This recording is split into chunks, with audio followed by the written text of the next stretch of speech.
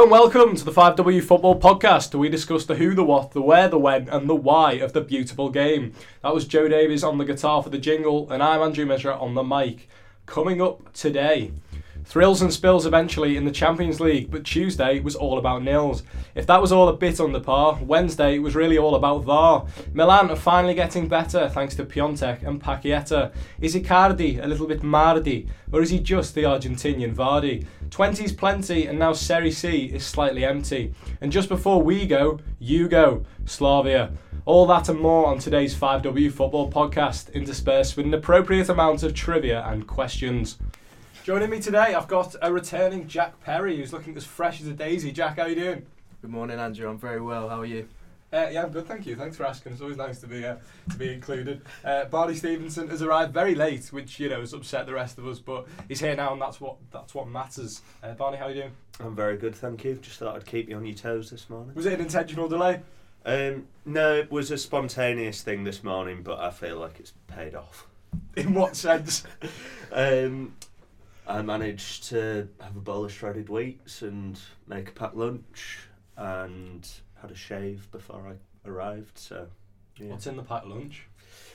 It's a bagel, actually, which has been a favourite of mine for a long time, but I've not had in Sheffield, I don't think, yet, so I'm bringing that back. Can I ask what's in the bagel? Just cheese. Just cheese. Patted that one down.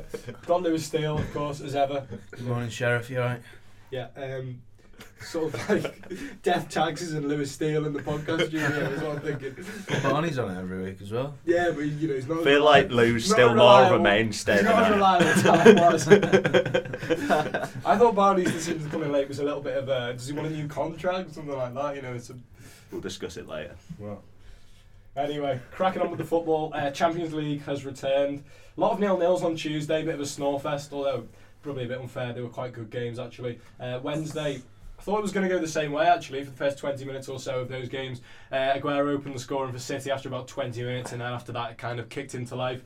A lot of VAR controversy in the Atletico game against Juventus. They did very well to get a 2-0 victory. City managed to come back with 10 men from 2-1 down to win 3-2. Jack, you opted to go for the Atletico Juve game yesterday, as I did, didn't you? What did you make of it? I really enjoyed it, actually. I thought it was a very good game of football. I liked the way it was described before the game as a battle of the bridesmaids, as both have lost Champions League finals in the last 5 years. And Juve have actually lost the most of any team, I think, which is 7 Champions League finals. And it looks like they're not even going to get the chance to make it there this year.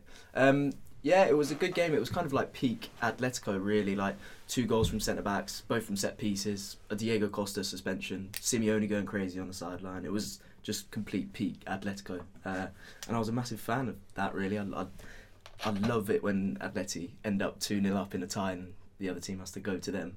And it's like 0-0 for the second leg and you just got no chance when they're up. Be a very intriguing second leg. I'm sure I think we can all guess what Atletico will try and do in the second leg. Somewhat. Barney, what were you up to last night? Were you watching Champions League football? I've seen the highlights, but no, I didn't watch any Champions League football actually. I watched a Ryan Gosling film.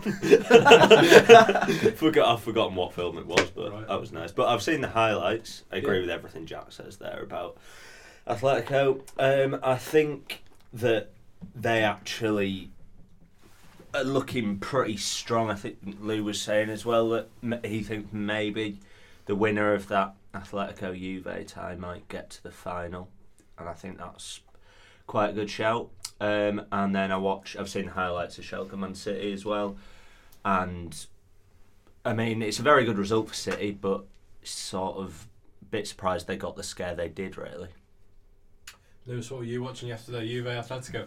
No, I'm quite upset that I didn't get the chance to watch it because I'm a big fan of Simeone. I often come on here and say how much I love Pep Guardiola's style of football and all that, but I do very much admire Diego Simeone in his way.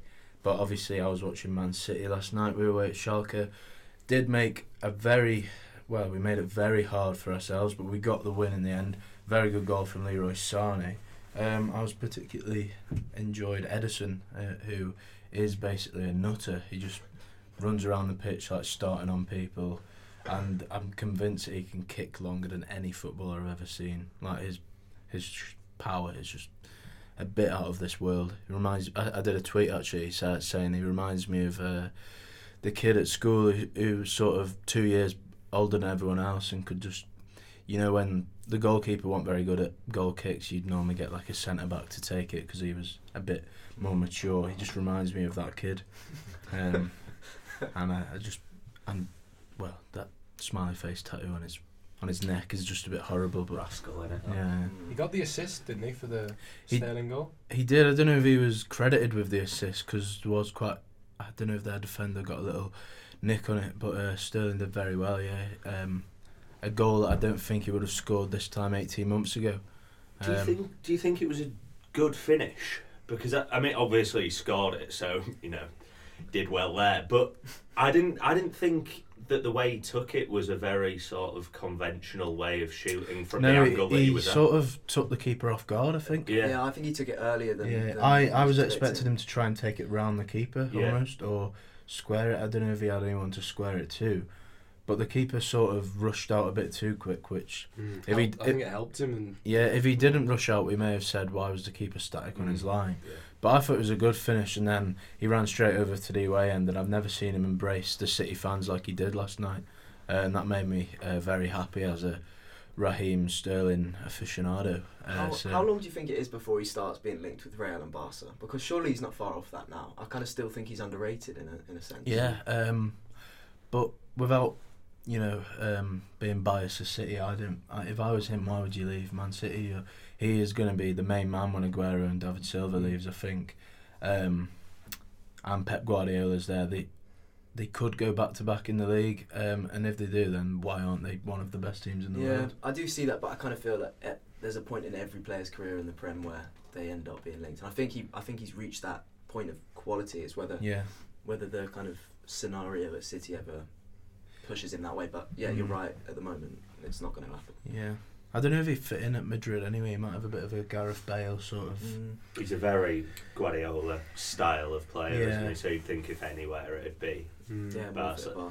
I mean, as Gavin Harris famously said in goal 2, nobody says no to Real Madrid. So I think it is very difficult for any player to turn them down. But no, he's doing very well, and one step closer to the Ballon d'Or that we're all craving for Raheem. Yeah, well, I come on here to spread propaganda about Raheem Sterling, and no, he's not going to win the Ballon. Well, he might win the Ballon d'Or if City go on to win a treble or quadruple. And he joins Real next season. Yeah, you can't really win the Ballon d'Or if you don't play in Spain. I always feel. When was the last player as a player playing in Britain ever won it? Ronaldo for United. Yeah. Oh, did he win it with United? 2008. Yeah. Does Ederson have braces? I think so, yeah. This is going back to the theory that he's like the kid that's been put back a couple of years in school. Because I saw you tweet about it yesterday, and I was going to comment saying something a bit defamatory about him still wearing braces as well, but I'm also aware that you've got quite a big City following on Twitter, so I don't think any of them would be that offended. But I just thought there's not really much point in me risking having an hour of my life taken over with abuse from City fans about criticising the alignment of Ederson's bowlers. He's ugly. That's the end of it. He is, yeah. I've always thought he looks a bit like Ben Arthur. He looks like a distant cousin of Ben Arthur, I think. Ben Arthur's odd looking. He is odd looking. I think a neck tattoo and braces is an odd combo. There can't be many people in the world who have that. Maybe like, I don't know. And it's not a nice neck tattoo either, is it? It's just... What are nice neck tattoos? I've never seen a nice neck tattoo. Very good. I don't have any tattoos, and I'm not a massive fan of them anyway, but Otamendi has quite a nice one on the back of his neck. But yeah, Ederson is just, I don't know what it is, to be honest, just nice pattern. I think Beckham's was alright with the way he incorporated it, but maybe that's just because I'm kind of inclined to like anything Beckham. There's a Venezuelan player, Josef Martinez, who plays for Atlanta United, who has a very nice neck tattoo. Well, I think if you've got maybe a bit of a scar on your neck or something like that, then that's understandable. Yeah. But other than that, I do kind of question it. But free will. I reckon Tevez should have done something with what he had on his quite neck. Possibly, yeah. Worked something out of that. Yeah. But I think it suits them as players because, like, Tevez had this, like, to quote Martin Tyler, had like a bulldog approach. Yeah. Ederson is like as I was saying earlier, he's a nutter. And I think it suits him to look like the ugly kid at school. Where if he was like a pretty boy, like doing his hair, I don't think it would suit his style of running. I think his hair's alright, to be fair. His hair's alright. Yeah. I find it kind of intriguing when what a player looks like on the pitch and then what they look like in their own clothes. Because you get players like when they dye their hair or do something ridiculous, it kind of looks all right in a kit. And then when they wear like just a pair of jeans and a t-shirt, it looks ridiculous. I think it's long hair as well, like Virgil van Dijk.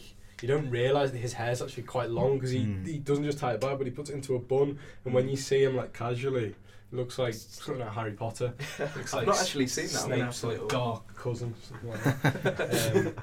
So that's good. But no, we've done well. First 10 minutes, we've got Kevin Harrison, we've got Martin Tyler in, so off to a good start. I'd say, you know. But 0-0s, we were talking about 0-0s the other day, and there's always kind of the conception that 0-0s are boring, which I think is fair. You know, generally speaking, goals is what makes football exciting. But some 0-0s can be absorbing, you know, intriguing battles. The Liverpool game the other day was, I wouldn't necessarily say absorbing, but it wasn't like dull. It was worth watching. It was two good sides that had approached the game well. You know, Bayern they'd come thinking, you know, we don't want to concede easily here, and Liverpool just find it difficult to break them down ultimately. So don't think it's always the case that it's a boring game. But it was Barney that came up with this idea about the best ever 0-0s. Now, you were talking about the Italian idea of it being the perfect scoreline. Yeah, well, there's an idea. Obviously, if it's 0-0, the defences of both teams have both managed not to make any mistakes. So the Italians have this idea that 0-0's the perfect score because basically it's both teams sort of giving their most perfect performance if neither manages to score, which I think you do sometimes see games where that is the case, especially if it's sort of right at the top of the game. However, if you're watching lower quality football, I guess what you want is probably drama, really. Yeah. Any memorable 0-0s that come to mind for you, Jack? No, not at all. Which I don't think is a That's surprise. That's the point, really, I guess, exactly, then, isn't it? There was the thing that struck me about this 0-0 thing and the 0-0 debate was, and it's been mentioned a little bit, but 10 years ago or so, 0-0s in Champions League football, particularly the knockout stages, were very common. When Arsenal got to the final in 2006, and they played Real Madrid in the last 16, they managed to get a 1-0 win, and then in one of the legs, and then drew 0-0 in the other one. So it was a lot more common then, and I think it shows from Tuesday because Liverpool were kind of disappointed with the 0-0 draw, and in previous years you would have thought that, you know, we've got a team here that I think they've been in the semi-finals of the Champions League like 5 times in the last 8 seasons or something like that. Bayern Munich. If you're welcoming a team like that, you take a 0-0, you think, oh yeah, we've got a 0-0 draw, we just need to go there, be really solid and maybe try and nick a goal. But now it's almost kind of like if you don't score in your own ground, you know, you're in trouble. So I think it's indicative of how football's changed a little bit. Lewis, have you got any riveting 0-0s in your locker? You have to pull out your dictionary there. I don't mind a 0-0, but I always feel they don't really stick in your head. Like you sometimes say after the game, oh, that was a good 0-0, but you don't remember it like a year later. You always remember 0-0s for the boring ones, and one that always sticks in my mind is Man City 0, Stoke 0. And I was basically not watching the game, I was watching my phone because PSG Barca was just going on when Barca did the mad comeback. I was at the game and it was freezing, and I was just, well, it was like Sergio Roberto scored, and I think that was the best cheer of the night in the Etihad that night. But my favourite score is probably a 1-0 actually, a 1-0 away win. Right. Yeah, I love a 1-0 away win. Get your goal about 60 minutes and just set up shop. It always comes about 57 minutes from either a corner or outside the box. What, and you don't like it if it's 57? You want it on 60? No, I like it. You're happy with 57 to 60. Right, yeah. A lot of managers make their subs as well, don't they? On kind of like 62, 63. So if you score at 57, then you know you can make your subs responding to that as It's well. like a typical away performance, and it's like the away end is kicking every ball. I just love that, seeing them over the line. It's like the first half you are the better team, but you can't get the goal, and then you finally get the goal. It normally comes from a corner or like a brilliant like long shot or something like that. Would you not prefer it if the goal comes a bit later on, towards 80 to 90 minutes? Yeah, but the best United wins I've seen are almost like a Fellaini shithousery goal in the 87th. Yeah. And, I feel like that does top a 57th to 60th minute for me. I know what you're getting at. I do know what you're getting at when you're kicking every ball in your way in, but I think the reason that 0-0s don't stick in the memory, and it's nothing too insightful, but when you think of a football match, you remember who scored, and if nobody scored, then it's like, what do you remember? It's like, oh yeah, that 0-0, yeah, the one where Keane got a yellow card in the 37th minute. Oh yeah, that one was good, that one, wasn't it? But if there's no 57th minute goal, then what do you remember? But with 0-0s and the Italian ideas, it got us thinking about Italian football as well, which has been getting quite a bit of attention recently. Rightly so, I think. Italian football I always think is quite interesting, but there's a few different kind of patterns that are gaining a bit of interest at the moment. One of them is AC Milan, who have gone through this kind of dark period for an extended period of time, about a decade really, since they had the likes of Kaká in their ranks. They've signed a lot of players over those 10 years that you can't really see what they've been trying to do with their identity. But they've got these two young lads now that have come in January, Piontek and Paqueta. The pronunciation of the latter was helped there by Lewis Steele. I was going to go for Paqueta, but these two have really kind of captured the imagination, not just in Milan, but also around Europe. Piontek scored. He was at another Italian side. I want to say Genoa. Yeah. Thank you very much. And he did very well. Came to Milan, carried on his form, scored a brilliant goal at the weekend against Atalanta, who were a very good side, competing for Champions League, and many fancied them to actually get in there. People have been saying it's the first kind of decent striker they've really had since Ibrahimovic. And AC Milan traditionally have always been a side that you can identify with as having a good striker.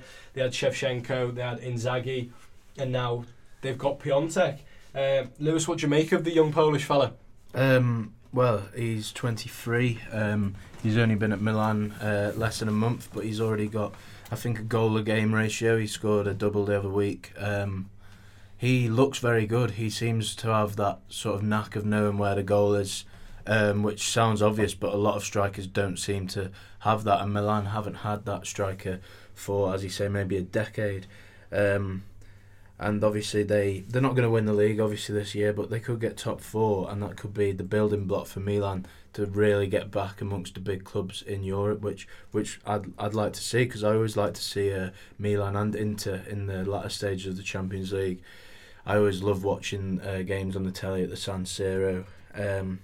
So yeah, he's 23. I'm just wondering how far he can go in the game, whether he can, obviously he's Polish, whether he can sort of live up to Robin Lewandowski's sort of legacy and maybe go on and move to a big club like Bayern Munich or a Chelsea or someone and really nail down a...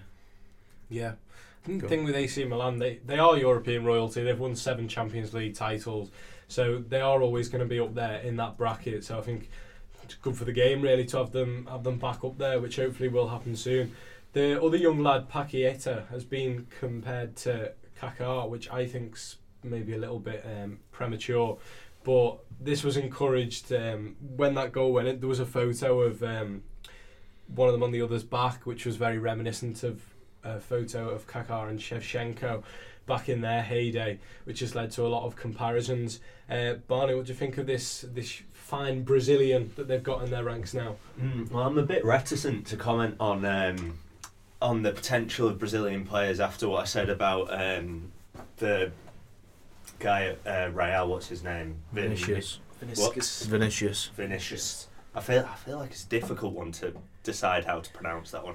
Anyway, because I was saying that I didn't think he was I thought he was being overhyped a little bit last week, but then I watched the highlights of him playing against Ajax, and he actually looked excellent. So you haven't him yet. so I'm a little bit sceptical to sort of say that someone's being overrated again, really. But yeah, I don't know. I'm not seeing this player play for AC Milan yet, but it certainly does look as though they're sort of getting in young players again and players with potential rather than sort of seemed like for a while they've sort of spent big on big wages anyway on like big names that aren't necessarily sort of going to grow with the club particularly. So I think it's probably it looks like their club recruitment policy is going in the right direction. Yeah, certainly. We always have this idea in football of comparing players to previous players, and that's kind of inevitable. Jack, do you feel that these constant comparisons to someone like Kaká, who's obviously such an influential player when he was there, do you think it's helpful, or do you think it's just a little bit overbearing for such a young player? I think it's overbearing, but I also think it's a bit frustrating.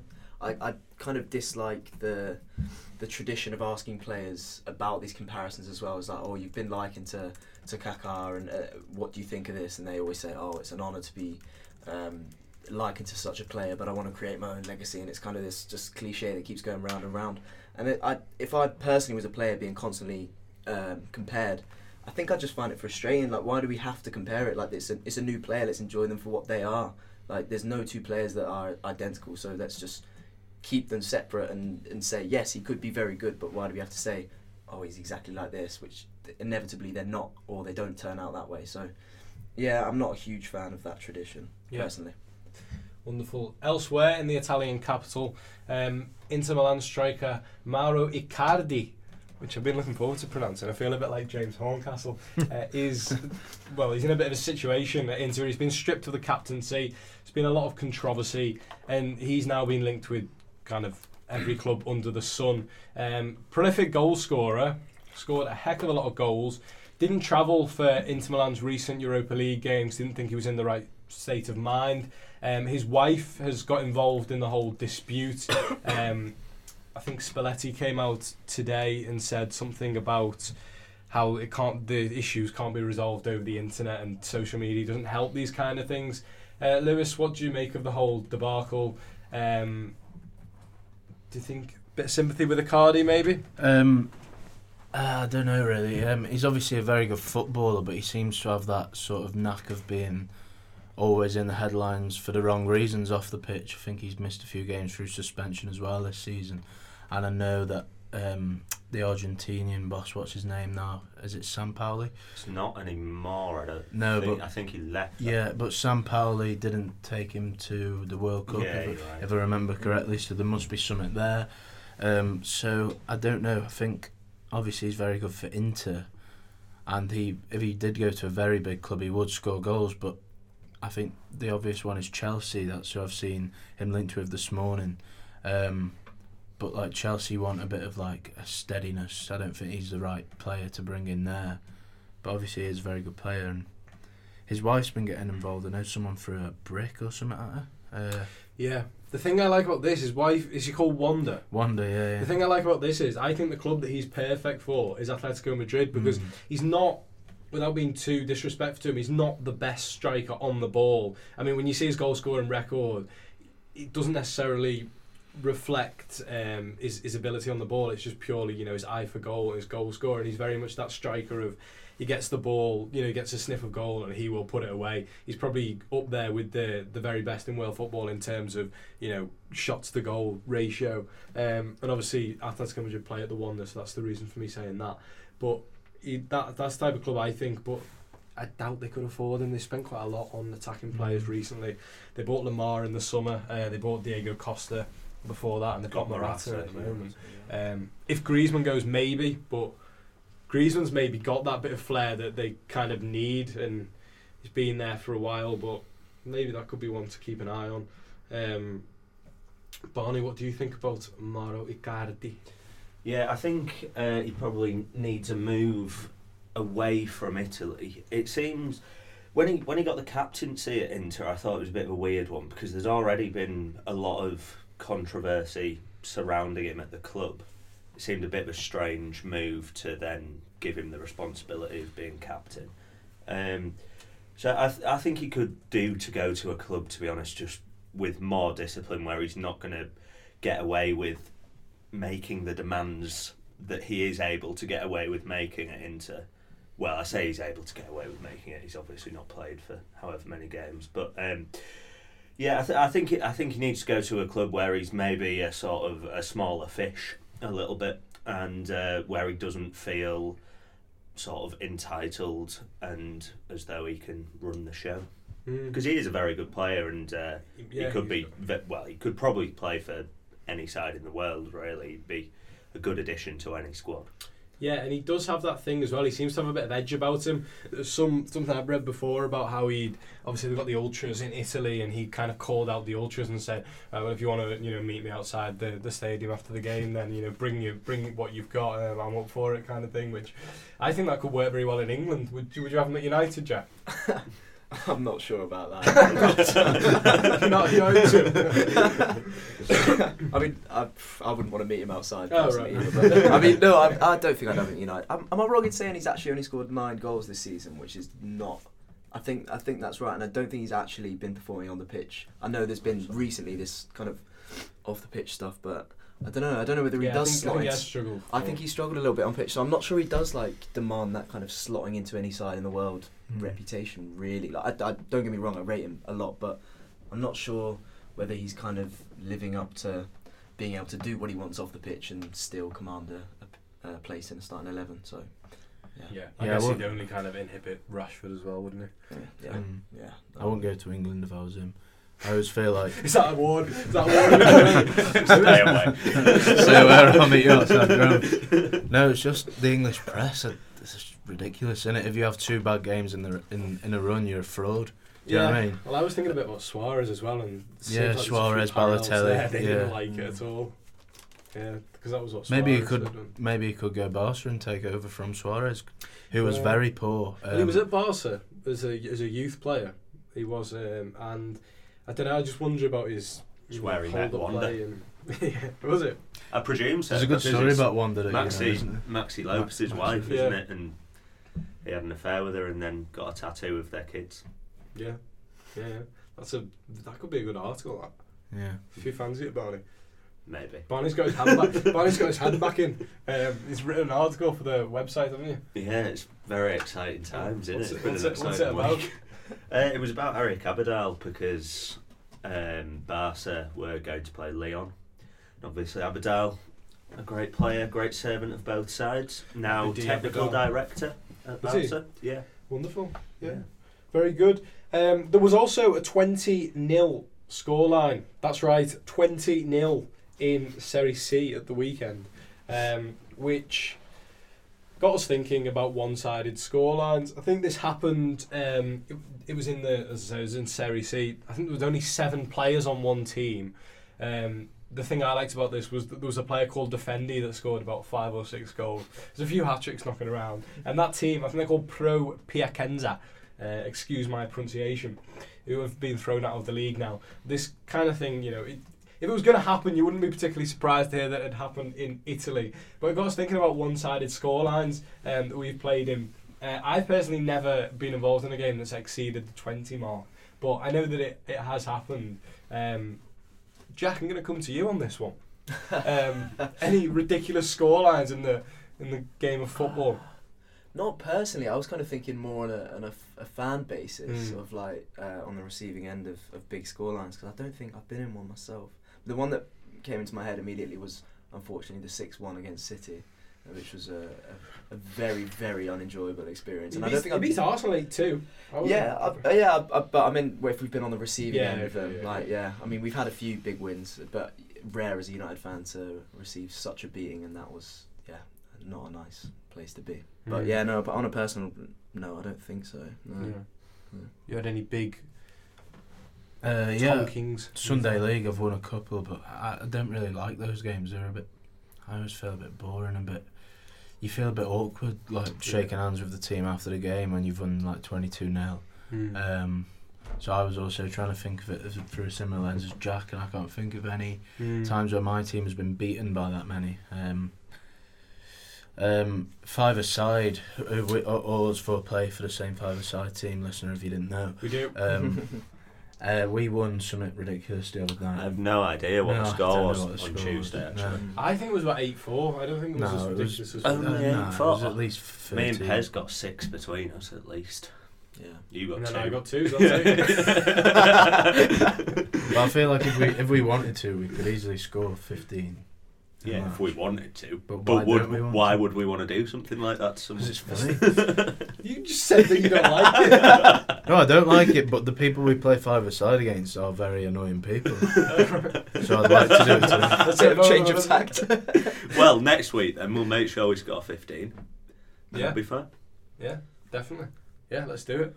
Sounds good. Well, you've scored almost 15. Well, you probably do it between you every game. I've scored 9 in a game this season. That's the most I've scored. The old triple hat trick. That's nice. Yeah, it was very nice. Probably been the highlight of my year. Yeah, no, but I do take your point about respect, and when people mention this thing about respect, I always remember Neymar doing a rainbow flick over someone's head when he played for Santos and the other team like not being happy about it, and I've always struggled to establish where my line is on that. Because I don't think. I think people are too into the idea of respect. I don't think. Yeah. You should have any respect for your opposition whatsoever. I do feel the captain of our five-a-side, Joe Davis, would have a big challenge on Neymar quite soon after such a rainbow flick. But I'm with Barney on this. I don't think respect it's a good skill. He beat a man. I kind of think if you're Neymar as well and he's doing that, he probably thinks, I know what they're gonna do. You expect it, don't you? Yeah. If you manage to do a rainbow flick on someone, your body probably automatically tenses up, expecting to receive a foul. Well, the most disrespectful one of them probably we were talking about at Curlon with the seal dribble. Yeah. I don't know how he wasn't well, he was if you watched the times. He was, yeah. Gets the ball on his head and runs along with it and just gets defenders flying in at both sides. I wonder what he's up to now.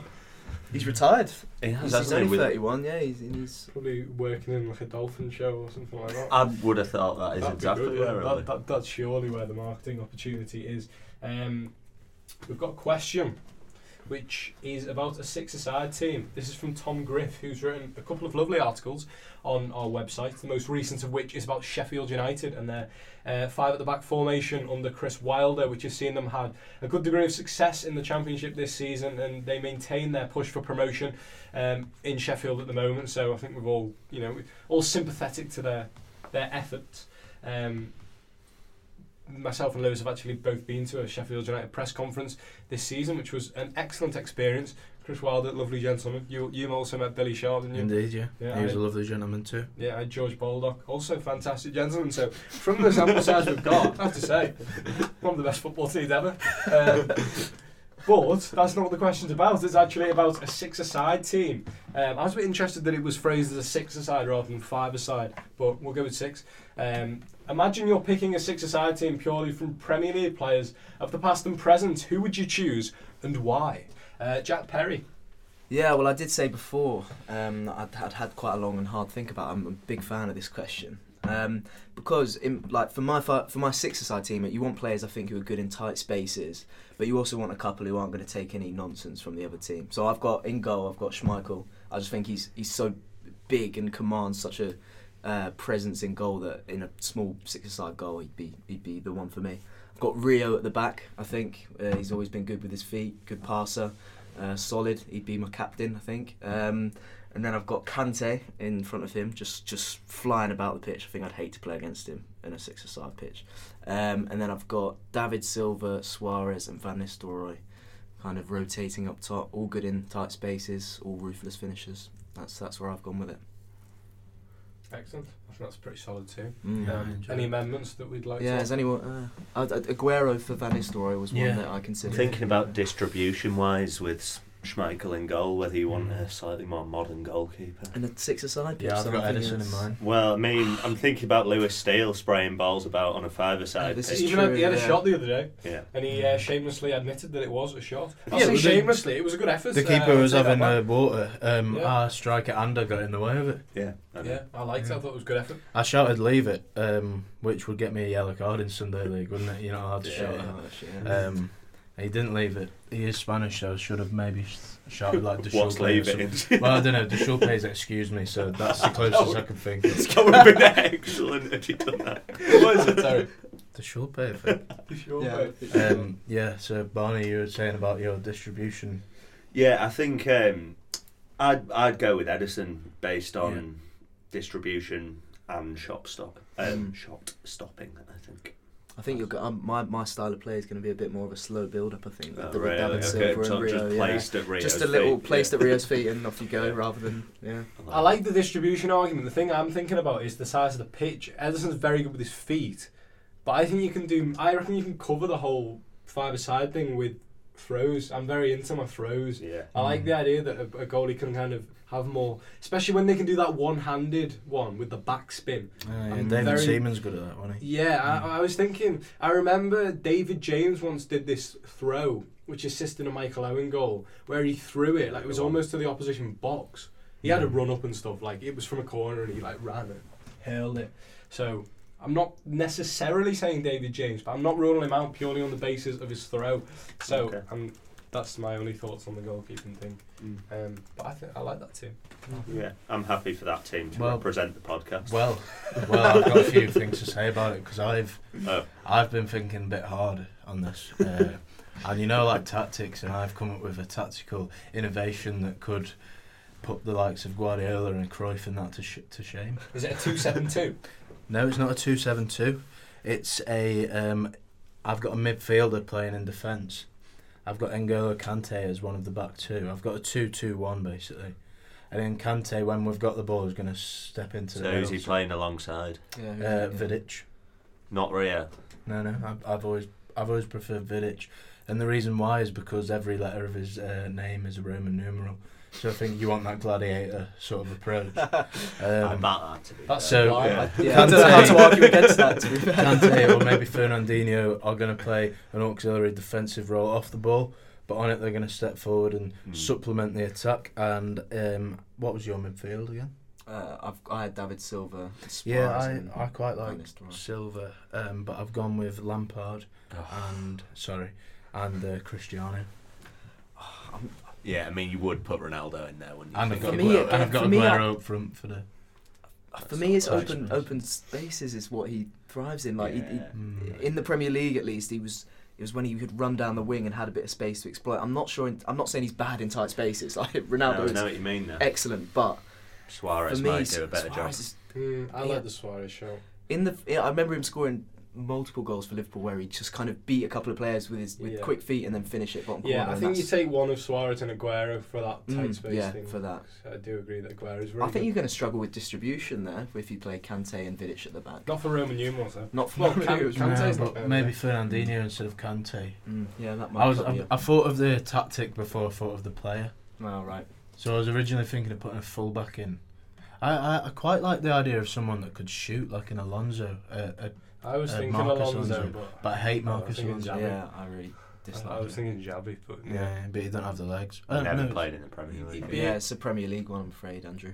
Xabi Alonso. Xabi Alonso. Sorry, we heard Xavi. Sorry. It's alright.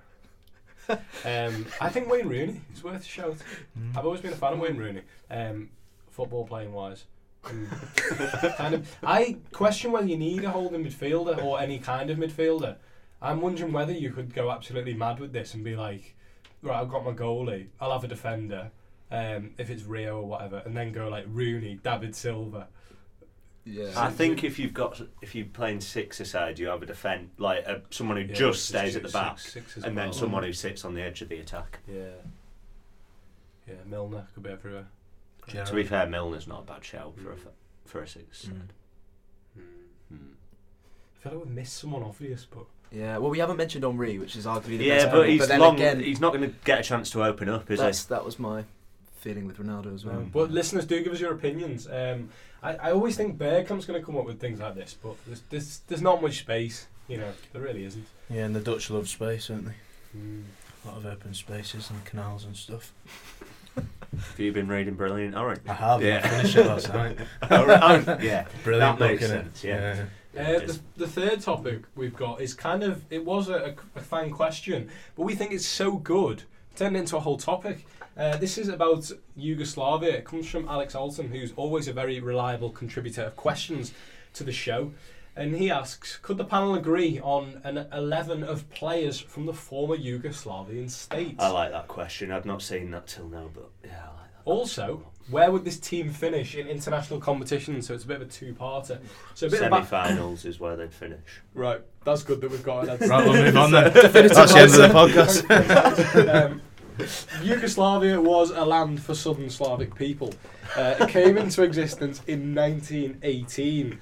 It went through a series of changes in terms of the way it was governed, it was renamed several times. It became communist in 1946. In 1963, a man called Tito became president for life. Tension emerged quickly after he became president. There was several demonstrations. There was one particular protest when students in Belgrade and also other cities across Serbia joined in with other worldwide demonstrations that were going on at the time. Tito he didn't condemn them at all. He kind of sympathised with them in public and said the students had a right to protest. Over the years that followed, he kind of systematically removed all those students from whatever positions of power that they may have held. Any people that were influencing them were kind of removed from their position as he tried to crack down on it. The discontent persisted all the way through the following decades until Tito died in 1980. After that, ethnic tensions continued to grow. Bad line to be laughing on, really. They led to the Yugoslav war in the 1990s. The whole country broke up into its kind of constituent parts, and it's left with what we've got today, which is Slovenia, Croatia, Serbia, Bosnia, Macedonia, Montenegro, and Kosovo. So, our question is, what players have we got from those countries, essentially, that could make it into an 11? Is it Handanovic? Oblak. Well, we've gone Oblak. Oblak, yeah. Oh yeah, because you arrived late. We had a bit. We did have a brief. Yeah. What is Oblak Slovenian? Yeah. Is he? They've had some good goalkeepers. Yeah, they do. Yeah. Yeah, no, Oblak. Yeah, absolutely. I agree. Centre backs. Yeah. Vidic, I said, from Serbia. Yeah, are we doing past or present? Yeah, that's the a good point. I assumed past and present by. I think past and present, yeah. right. Okay. But post breakup. Yeah. Yeah. Right, interesting that. Yeah, you'd have Vidic then, wouldn't you? Yeah. Croatia, they had some good centre backs. I know the World Cup they had Vida and Lovren. I wouldn't have any of them by choice, but I feel like you might have. You to might have have to go Lovren.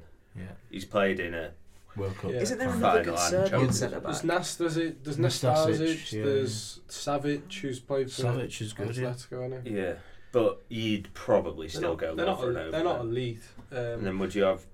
Ivanovic, back, I'd put have Branislav in there. Let's have Yeah, Branislav. Yeah, Vashaliko's good as well. He is. He's Kolarov. Dario Kolarov's good. Cerna. Who plays left? Cerna's very good. He plays Cerna in Who there. plays left back for Croatia? In the Um, World Cup. I forget his name. I can picture him, but I forgot his name. He put the cross in, didn't Yeah, he, he did, for Mandzukic. Got a bit of Modric and Rakitic in the middle. It's Yeah, gotta I'd be, you also would have have thought. Miroslav Pjanic as well. Yes, he's very good. I like Yeah. him a I lot. like him a lot, yeah. Yeah, what? So we're playing three midfielders. Yeah, I think it's hard Jack- to do many Jack- else. How is Strinic, was that who you're thinking of? Yeah, Kovacic as well. Yeah, I'm up for Dzeko, yeah. Yeah, I think Jack. And then what? We're playing wing forwards then. I think so. Perisic, I've always liked. Perisic. Yeah, I quite like Perisic. I have my doubts, but Well, Yeah. we were having Is that just because he scored against England, or do you think? no, I feel like he could have done more throughout his career. Yeah. Basically, I always feel like he could have done a bit more. Could have got a bit more Is out of him. Dejan Stankovic allowed to be in this team, even though he played for Yugoslavia? Just for that volley against Neuer. Yeah. Really, that was amazing. I want Goran Pandev to be in the squad. Yeah, I know it has only he's asked got for a place 11. on the bench. Yeah. It's a bit There's long. Milinkovic Savic, who's not been that Yeah. good this season, was linked with a lot of big clubs for FD fee. He could make a shout in the next few years. Are we Robert Corrin, Okay. Hull City legend. Never heard of him. That's 45 minutes. I've only heard of him from Football Manager, but 45 minutes in which we haven't actually mentioned Hull City at all, which is great. Yeah. Fantastic. I mean, he deserves a mention. He scored at the World Cup for Slovenia. Yeah. Scored probably one of their only World Cup goals. Yeah. I think Dzeko up top's pretty. Are we saying players that could play for Kosovo if they were recognised? I can throw what are you, I was thinking Shaqiri? Shaqiri maybe, Mm. and I mean, Xhaka. Jan Jan Ibrahimovic is a personal favourite, but I mean, I also don't think he gets a place. Yeah, don't know. Matic. He's not someone that could play for Thingy, but be in the squad, wouldn't he? Yeah. Are we playing 3 in midfield? Maybe. I think so. So would he give a bit more balance? He Or probably- Rakitic can play in there. Well, you could play. Could you not play Pjanic on Pjanic as the wing as a wing forward, maybe? I'd rather him as more of a I know that's his pulling the mo- strings as a register. You just wanted to use that word, didn't you? I did, registerability. So right, the team. Let's nail this team down. We've got Jan Oblak in goal. We have. We're happy. Right back, do we go for Vaselko? No, Cerner. Yeah. We've in the centre. We've got Vidic, captain. Ooh, Modric. Okay. Don't know. Who's the other centre Did back? we say Ivanovic? No. I think Ivanovic needs to be in there. We said Lovren, didn't we? For the other side, Yeah, but Lovren. I Ahead of think Ivanovic. I know Ivanovic was right back, but then if we're having It's Cerner, hard I think to leave Ivanovic was what play him at centre back. all right back. I think he has to be I in there. I'd say I think Cerner's. Do you think? I think it's Cerner's played for Shakhtar pretty much his whole career. for ages, yeah. He's like, I think he's like 36 now. Still Yeah, playing for I feel like he's a player who should have played for one of Europe's top clubs. Yeah, really. Ivanovic did. There's a difference between should. Yeah, Ivanovic I when mean, he did. and Ivanovic is a horrible player to play against, isn't he? But I don't think he's sort of a very stocky. brilliant footballer. No, I also like to throw Vedran Chorluka in the mix. yeah. Yeah, he's in the squad, isn't he? Yeah, But I yeah, don't know. yeah. So who's left back then? Is it Strinic? Strinic. Is that Croatian. So we're leaving Ivanovic out? Yeah. That's fine, we can. I'm not happy about it. Yeah, but we're taking I big think decisions so, here yeah. at 5W football. So that's the back four. Then we're going for the 3-man midfield of Modric, Rakitic, Pjanic. Yeah. Yeah, it's a very attacking midfield, but It's fine. the possession, They're they disciplined. keep They're possession. very disciplined. very I'd say well, all wouldn't three they? have got very Yeah. high levels of football intelligence. Well, Rakitic just played in that role behind the two for Yeah. Barca this season. They'll- There'd be I very think it's little out. sort of waste of possession, wouldn't Yeah, there? they'll sort Yeah. that out. And then the front three, Dzeko up top. obviously. What Yeah. are we having on next to him? We did. I I'm sure. think we had Perisic one way in. Yeah, you would go I think Perisic. I'll go Perisic. Unless you could turn it into a diamond and play Dzeko and maybe a Mandzukic, but they're a bit too similar for Yeah, I me. wouldn't like that there. I would not like that. Not the most. We throw- Well, you mobile could play pair. Perisic in the two with Dzeko, Yeah. off Dzeko. There's people like was it Olic as well? Yeah, he was He good. was He wasn't was quite good for quite Yeah. a while. Yeah. I don't know if he. Yeah, I don't know. Can we throw on Shaqiri on the right? Yeah. Oh, Yeah, I Shaqiri think we could- can. Let's Because stick I, Shaqiri. yeah. Let's stick the shit. I think if this team existed, Shaqiri would opt for this team. Yeah. Yes. Yeah. Yeah. Agreed. That's Who would be not the to say- manager? That's not saying anything about his Yeah, I was character. thinking who. Bilic. Yeah, it would be Bilic, wouldn't it? Surely. There'll be someone else. I'm There sure. will be someone else, but he's the most celebrity out of the Yeah. the I Yugoslav. think they're not going to meet up often. He's just the one that's going to be like, right, lads, Is it look, we're here for this. Radiantic? Is that the famous? Potentially. Might not be his name. So how far do we think they can go? Barney said semi-finals. I'm happy with that. Although Yeah. if Croatia got to the final of the World Cup, Yeah, but I just think that Croatia wouldn't get to a final in a normal World Cup. They just sort of, like Yeah. sometimes get a Wigan in an FA Yeah. Cup Yeah. final. Just got a bit of luck. along the way. Generally, we're saying international competitions, these are going to be looking. They would go into a tournament and be like, it'd be good if we get to the semi-final. Is what I think Yeah. their aim would be. I think they'd be as good as England are on paper. Well, the midfield would probably be the best midfield. we'd of the lose tournament. to them Yeah, on the we do. basis we couldn't deal with them. On the basis that they've got Eric more, Dyer. they've got more bottle than us. Yeah. Whether that be Slovenian, Croatian, Serbian, Bosnian, Macedonian, Montenegrin, or Kosovan bottle, they've got more of it than us. But yeah, that's our team. Let us know what you think, and please send us yours too. Moving on swiftly, we've got one other question. We've got two other questions actually, but the first one of which comes from panellist Catherine Batty, who I'm very surprised this question doesn't directly relate to Hull City, but it is. As a child, I took a particular dislike to Gary Neville, partly because he played for United, partly because I didn't like his hair on FIFA. I really like him as a pundit now and actually find him quite funny. Any players/managers you used to hate but now like? Barney, Frank Lampard? I've never liked him, so I'm afraid I can't. Sorry, go with sorry that Frank, one. we're working on it. We're working on it. We'll get him one day. I mean, I do agree with the Gary Neville thing. I didn't like him very much as a player. I think Ian Wright is someone I've warmed to as a pundit, but I never really saw him as a player properly, so I wouldn't say that I disliked him before. It's difficult. That, Yeah, I think, it is 'cause quite a difficult I was thinking one. that there's some pundits I quite like now. Like, I quite like Jermaine Genius actually, but I didn't dislike him as a player. I just, he was very middle. Yeah, Because you no, don't really player, think about them, innit? you just think of them as an opposition player. You don't really have an opinion. I mean, on them. Carragher, I guess, but I warmed to him and I then then went he the did opposite his- way, and then he spat at The it. spin That kind of like horrible. sent me the other way again. So Yeah, I agree with Catherine about Neville. I didn't like him, but now Yeah. I'm Yeah, on the it same. seems alright. Lewis, you got any? Not pundits, but does the question specific say it has Players to be a slash pundit? managers? Well, yeah, I hated Fergie as a manager because of how good United were, but Yeah. I really warm to him now. I think he's a legend of the English game. So I quite like him now. He's not a manager and not beating City every week. Same with Cristiano Ronaldo. I had to hate him when he was at United, and now I appreciate him. I also quite hated him when he was at Madrid, but now I quite appreciate how good he actually is. So there's a few United players. He's not that I bad, could is he? pick He's there. alright. No, He's quite good at kicking the old footy. Maybe in the top 10. Maybe, yeah. Shame he's not from the former Yugoslavian state. Yeah. Really, we've been pushing Ed in for that top spot. I reckon. Might have even adjusted the formation for him. Who knows? Steve Atkinson, who's a Hull fan, replied to Catherine and said he agrees with Neville. He also liked Roy Keane a lot. Or he likes Roy Keane a lot now, but used to hate him with a passion. And as he's got older, he's become more sympathetic with Neil Warnock, which is an interesting point about kind of, changes in your own life, seeing similarities with other people and in the public eye. But yeah, lovely question. We've got another one, which is from Isaac Johnson, who asks, Dwight Cahill was given a 2-match ban for diving last week after a late penalty he won and a draw for West Brom. It's good diving is being punished, but the clubs who suffer the loss of potentially vital points don't benefit from such rulings. Can more be done to help them? Interesting question. Barney, I'm going to stick you on the spot. No. Much like the referee does when the players dive. Yeah, nothing more can be done, Isaac. That's your lot.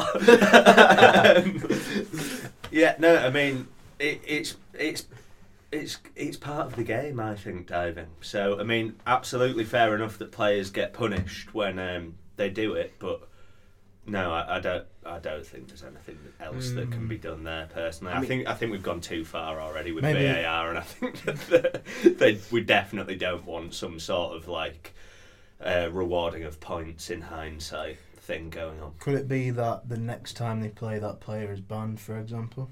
So if West Brom don't go up and Gale plays again, yeah, I mean they could, and season. That's a good way of, I guess, stamping it out. Like I say, the problem I have with it is that I actually quite like it when players dive. So, yeah, I do too. So I'm not looking to stamp it out particularly. Well, I always think that Just got a bit of the devil in you. a lot of penalties get wrongly sort of put in the diving category a lot with Salah and Sterling this season. Yeah. But I just think they're just good at winning penalties. Yeah, I think that's another good They point. know where- I think they a know lot where of to put people the say there's not enough contact there to go down. It's like, well, it doesn't matter if there is contact that constitutes a foul, then a player should go down to try and win a penalty. Because I do agree with the whole banning them if they do get found diving. Yeah, I do as well. Yeah, because Yeah. it's equally part of the game that you can't do it. So if you get caught doing it, then And also, it won't happen next season with VAR. Yeah. Or it won't happen as much. I know there was VAR in both games last night with a lot of controversy. yeah. But yeah, if they dive, the penalty will get revoked, and maybe the next thing will be that it's a red card. But then it's too hard. Like, I always think there's some things that are not a penalty, but also not a dive. So I don't understand why it sort of infuriates people quite as much as it does as well. Well, I don't know I if it's suppose like if it's a a masculinity thing. If it's a last-minute equaliser against Hull City, you would probably be quite annoyed. Yeah, by it as well. I would be very annoyed, but I think that's part of the game that you get annoyed. Like I mean, you know, there's loads of examples of things like that happening to Hull City, but I wouldn't